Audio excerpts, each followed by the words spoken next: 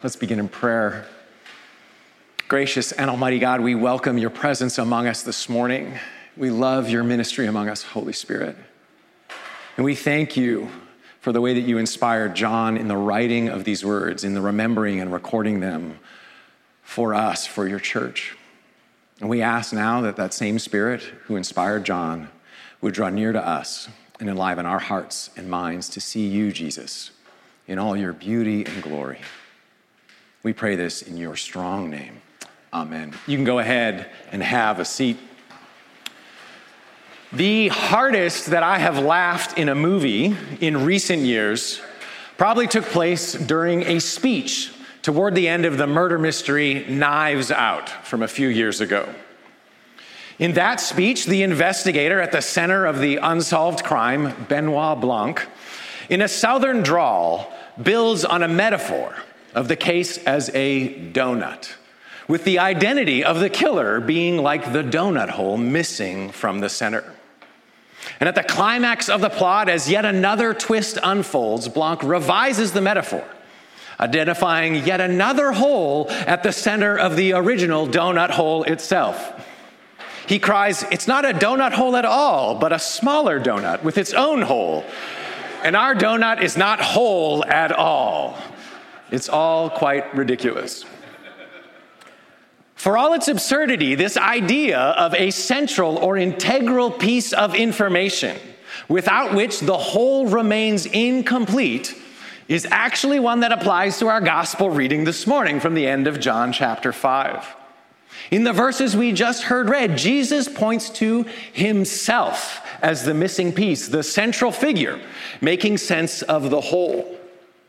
Now, gifted teacher that he is, Jesus does not use a metaphor as hilariously convoluted as Benoit Blanc's. But he does argue that he is the center, at the center of it all. You might say that without him, all we have are donuts. I was very proud of that line when I wrote it. Now, as we jump into the text today, it's important to remember the overall context. As Archbishop D'Souza outlined last week, Jesus is defending himself here, his ministry in these verses. This is in response to his healing at the pool, described earlier in John 5, at the pool of Bethesda. And that took place on the Sabbath, stirring up controversy. And in that controversy, Jesus declares, the work that I'm doing is the work that I see my Father doing. And that is making himself equal with God. And you wonder, did Jesus think that was going to make it better? It doesn't make it better. This is one of the primary points that the Archbishop made last week. Jesus, in his own estimation, equals God. And as equal to God, like God, the author of life, Jesus claims here, and as we saw last week, to bring life. These are, let it just be made plain, ridiculous claims. They are audacious and bold, confounded. And because of how bold they are, how audacious they sound, in our reading today, Jesus seeks to buttress them, to support these claims, making clear the basis upon which he can declare them. He does this primarily by pointing to the existence of witnesses. He's saying, I'm not simply a lone ranger. I'm not making things up about myself. I'm making these incredible claims with corroborating testimony. And the need for that makes sense to us, I'm sure. If you know someone who is making incredible claims, like I'm a scratch golfer or I've been to space or something like that, you're like, I need some corroborating evidence. Other witnesses, people to say, I saw it, they made par, they can do it. Or like, I've seen the SpaceX receipt, the pictures with them and like William Shatner or whatever. This is what Jesus is doing. He is marshaling other witnesses.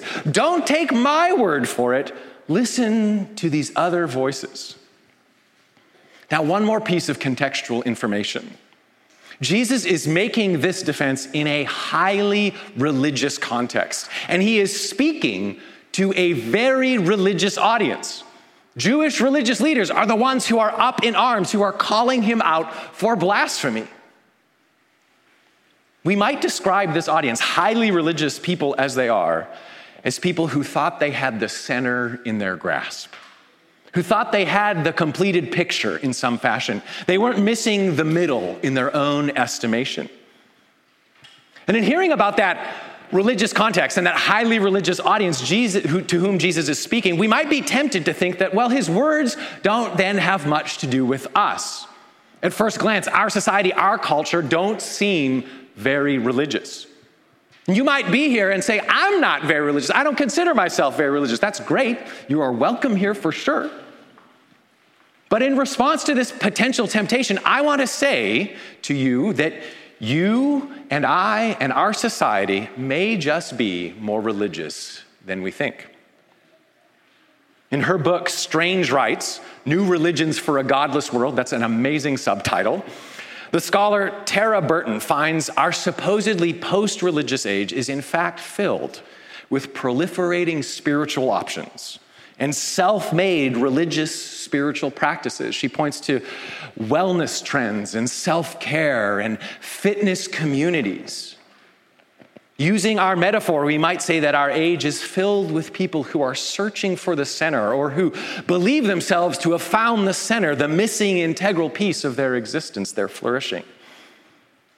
Our society just might be more religious than you think. And you and I, in that religious space, might be more prone to thinking and living in ways that exclude Jesus from the center of our lives than we realize. Prone to filling our lives with other things, building our lives around different centers. Those of us who count ourselves as religious can often be prone to think we have the mystery solved. And we're blind to the ways that we do not have Jesus at the center. The ways we do not hear and heed his voice, allowing him to speak. And those of us who count ourselves seeking, who feel that we don't have it all together, we too might be prone to the distractions of our age, like the audience Jesus addresses, who listened to John the Baptist for a time, but only in a distracted, self-serving, entertain me kind of way. One scholar, reflecting on Jesus' words here at the end of John 5, writes, the failure to accept Jesus is really the preference of the self. And that is a temptation, a challenge for human beings that is perennial, that afflicts the religious and seemingly post-religious alike. So Jesus claims here about himself, the corroborating testimony he uses may actually be more relevant than we first think. If Jesus is equal to God and in him there is life and life to the full, then having him as the center is this absolutely essential, absolutely integral thing. As I was praying over this passage, reflecting on it this week, the opening beatitude of Jesus' Sermon on the Mount kept coming to mind, Matthew 5:3. Blessed are the poor in spirit, for theirs is the kingdom of heaven. And an element of Jesus' words here in John 5 is this relationship between desire and belief. The audience he is addressing cannot accept his words, cannot believe in him, because their desires are misaligned. They long for human glory among one another, despite its fleeting, fickle quality. And so they cannot accept him and the life that he brings.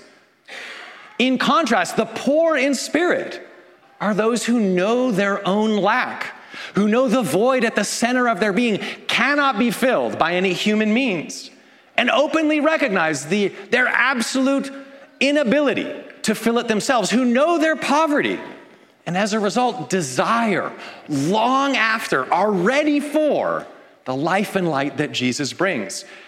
So theirs is the kingdom of heaven. To them, the full life that Jesus offers is freely given. So this morning, in the hope that the Holy Spirit might awaken in us fresh, new, deeper desire for Jesus, so that we might, for the first time or more fully, receive the life that he brings, I want to spend the next few minutes to highlight the witnesses that Jesus points to that declare him to be the center of all things. And second, briefly about how Jesus is incomparably unique and better as the center of our lives. But first, witnesses. In our reading in John 5, Jesus points to several different corroborating testimonies. First, he points to John the Baptist, who he says testifies to the truth. He announced the nearness of God's kingdom, the need for repentance, and he pointed to Jesus as the Lamb of God who takes away the sin of the world. And Jesus says he's like a burning lamp, like this raging fire pointing the way, just like the pillar of fire led the Israelites in the wilderness. Second, Jesus points to the works that he is doing, the healing he's just done. These actions, he says, corroborate that he is of God the Father, sent by the Father. Both in terms of like the power displayed, like this is not normal human behavior. Your everyday run-of-the-mill teacher cannot do these things. But also, and this is really important, for the character that these works display. Jesus is saying, I'm doing the same things that Yahweh, Israel's God, has done for his people in the Exodus, in the wilderness, renewing, remaking, restoring what sin and the devil have taken. He's making things whole, and that is the business of God the Father. Jesus is saying, I'm about the Father's business. There's no discontinuity between the creation, between Exodus, the actions of God, and what I am now doing, recreating. This is why Jesus' actions, for all their miraculous quality, the amazing things he does, resonate so deeply with us. The blind receiving sight, health being restored, abundance and provision for those who do not have enough. These works are in continuity with reality, with the true and good end that God has for all things, and we feel it in our bones. These are actions of healing, justice, mercy, righteousness. They're the actions of God. And in Jesus, he is saying they're being done now in your day by God. They corroborate his claims. The third witness that Jesus points to is the Father himself. And he specifically points to the Father's speech in Scripture, in the words of Moses in Israel's law. Here and elsewhere in the Gospels, like Luke 24, or in Matthew 5, in the Sermon on the Mount, or the Transfiguration, which is actually celebrated today on August 6th. We're not doing that. But in that moment, in the Transfiguration, you see Moses and Elijah alongside Jesus. This corroboration, the law and the prophets, he stands in continuity. Time and again in the Gospels, Jesus, the writers make the point that he is the climax and completion of the Scriptures. He is the central culminating figure. He's the missing donut hole. Called Timbits in Canada, I'll have you know. I'm Canadian, so I'm allowed one educational moment about Canada. There's actually one more later on, anyway. I know some of you are fans, some of us, I'm a fan of the Bible Project, their videos online. And their mission statement is this, is we help people see the Bible as a unified story that leads to Jesus. That captures something of what Jesus is on about here in John 5. That is that the Bible, Scripture, is less this collection of one-off stories, each with an individual moral, as it is this comprehensive story pointing to, crescendoing in the person of Jesus. So keep that in mind as you read it, asking yourself, how is it that whatever passage, whatever genre you are reading points to him? That can be challenging when you're reading certain passages, like you know what I'm talking about. But it has been the consistent conviction of the church since its earliest days that the components of Scripture point us to Jesus, that he is the key to Scripture, and that he is met in the words of Scripture.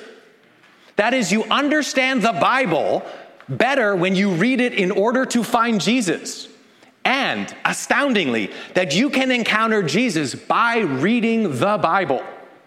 That is, reading about Jesus is different than reading about other historical figures, like Catherine the Great or Alexander the Great, any of the greats. They're all great, except for Ivan. He was terrible. But they're all great. But they're all historical figures. They all share something in common that Jesus does not. They are, newsflash, dead. Jesus is alive and can be encountered in the words of Scripture. You can meet him who brings life like no one else can in the words of Scripture. I get that many of us have read the Bible or know the content of Scripture. And even more than that, maybe you've been in context where the Bible has been twisted, used for purposes that do not line up with God's purposes, with Jesus' purposes. And that is a travesty. But what I want to implore to you is that despite all of that, you can actually meet Jesus. You can hear and encounter him in the words of Scripture. That means that even if you feel like you know everything in there, you can receive something. You can receive good things. You can receive life yet again by reading it again and again. I remember years ago, I got this incredibly encouraging email from someone I really respected. And I am a glutton for words of affirmation. And so I'm sure you can imagine how I read and reread that email. Not because I'd forgotten its content, but because it had this weight, this effect on me. There was a sense of encounter, of receiving the goodwill of this person I held in high esteem. Maybe you have email, a letter, a voice message like that. But that same sense of encounter is what you can bring to Scripture, the words of the Bible, the word of the Lord. We actually made a mistake in our liturgy a couple of weeks ago related to this. Each Sunday, we have readings from 4 different parts of the Bible, windows into the story pointing us to Jesus. And in response to those readings, other than the Psalms, the reader concludes the passage with some version of the gospel of Christ or the word of the Lord. But a few weeks ago, dun, dun, dun, something different happened. I don't know, it says in my notes, some of you who are eagle-eared, but I don't actually know if eagles can hear well. Like, that's eagle-eyed, right? So I don't know what animal has good ears. But some of you, your ears perked up, because in the place of one of our normal Bible readings a few Sundays back, we had a reading from the Book of Wisdom. Maybe you're like looking at your neighbor like, I am not familiar with this book. That's because it's not actually in the Bible.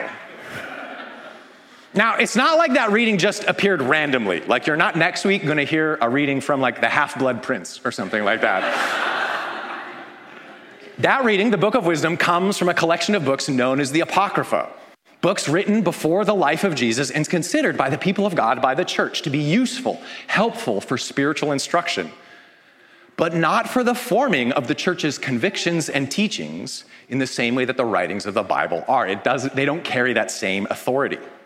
And since the beginning of Anglicanism, passages from these texts have been read in worship, considered helpful for the church. That's where we got the reading from Wisdom. But the mistake we made was this. In the liturgy following the reading, we should have said something like, "Here ends the lesson," rather than the word of the Lord. Because that phrase in our worship is specifically reserved for readings from Scripture.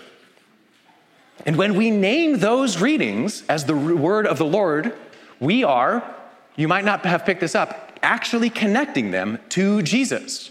Because in the Gospel of John, Jesus is declared as the incarnate Word of God. The idea being that the words of the Bible, the word of the Lord, and the word of God, Jesus, are connected, linked, mutually reinforcing, and coherent. This is why we read the Bible. Because it bears witness to Jesus, and because in it, we hear the word of the Lord. We encounter the one who is the Word himself. And I know where some of you are going. Some of you are going, you're like, well, I met God reading Harry Potter. And you're like, you know what? Praise be to God. If you met God through the writings of J.K. Rowling, fantastic. It is not the same as reading Scripture. I have been so blessed I just talked about Knives Out, right? Like, I have been so blessed by movies and all kinds of things, and all truth is God's truth. But the Word of God, Scripture, is uniquely the Word of the Lord, because it uniquely graces us with an encounter with Jesus Christ, the Word of God. The one who is the word of life and who has the words of life. If you want to come to know and recognize Jesus, the one who sees you, who calls you by name, you must become acquainted, intimately familiar with the word of the Lord. That's why we're encouraging us all to read the Gospel of John time and again, that we might recognize the voice of our Good Shepherd, the one who is our center, the one to whom the witness of all Scripture points. And we long, don't we, to hear his voice, not just because he's the central figure, but because he's a different and better kind of center. Even in our passage this morning in John 5, John's defense of himself and his ministry, his humility, his kindness, his grace are evident. And it's these qualities that, in fact, make Jesus worthy of being the center of all things, the center of our lives. It's a popular belief that prior to Nicholas Copernicus, when everyone thought that the earth was the center of the world or the center of the universe, that conferred an elevated sense of who we were, that we thought we were really important. And that by moving the earth from the center, Copernicus helped us become more realistic about our place in the universe. There's a remarkable Canadian, this was the second Canadian point, there's a remarkable intellectual historian named Dennis Danielson who wrote a remarkable essay called The Copernican Cliché, definitively demonstrating that belief was not true. That yes, prior to Copernicus, the majority of human beings thought that the earth occupied the center of the universe, but they did not think that was an elevated place. They thought it was kind of like the drain of the universe, that they were lower than the rest. Just because something occupies the center doesn't mean it has to be arrogant. It has to be haughty. We are used to, aren't we, to those who occupy the center or seek to occupy the center, making themselves greater than they are, grander than they are, used to them being full of themselves and using others for their own ends. But Jesus here demonstrates his humility, emphasizes his dependence upon the Father. I listen and I seek the will of him who sent me. He doesn't act of his own accord, but is perfectly submitted to God's good purposes, even at great cost to himself. And that cost is, of course, associated with his kindness and grace. Even now, as Jesus is opposed and hounded, he acts graciously. Notice verse 34, I mention these things that you might be saved. Jesus says this to people who are seeking to kill him, to destroy him. And even so, his disposition, his desire is for their salvation.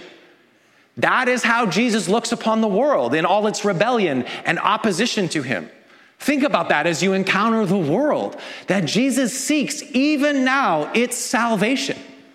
And that is how he looks upon you in all your rebellion, in all your opposition, seeking to bring life, seeking to bring salvation, seeking that you would come to him and receive what he alone can offer. And this is not simply a matter of talk, right? Jesus, to the end of himself, through all the antagonism and hatred and suffering of the cross, through that all, maintains this disposition, this desire.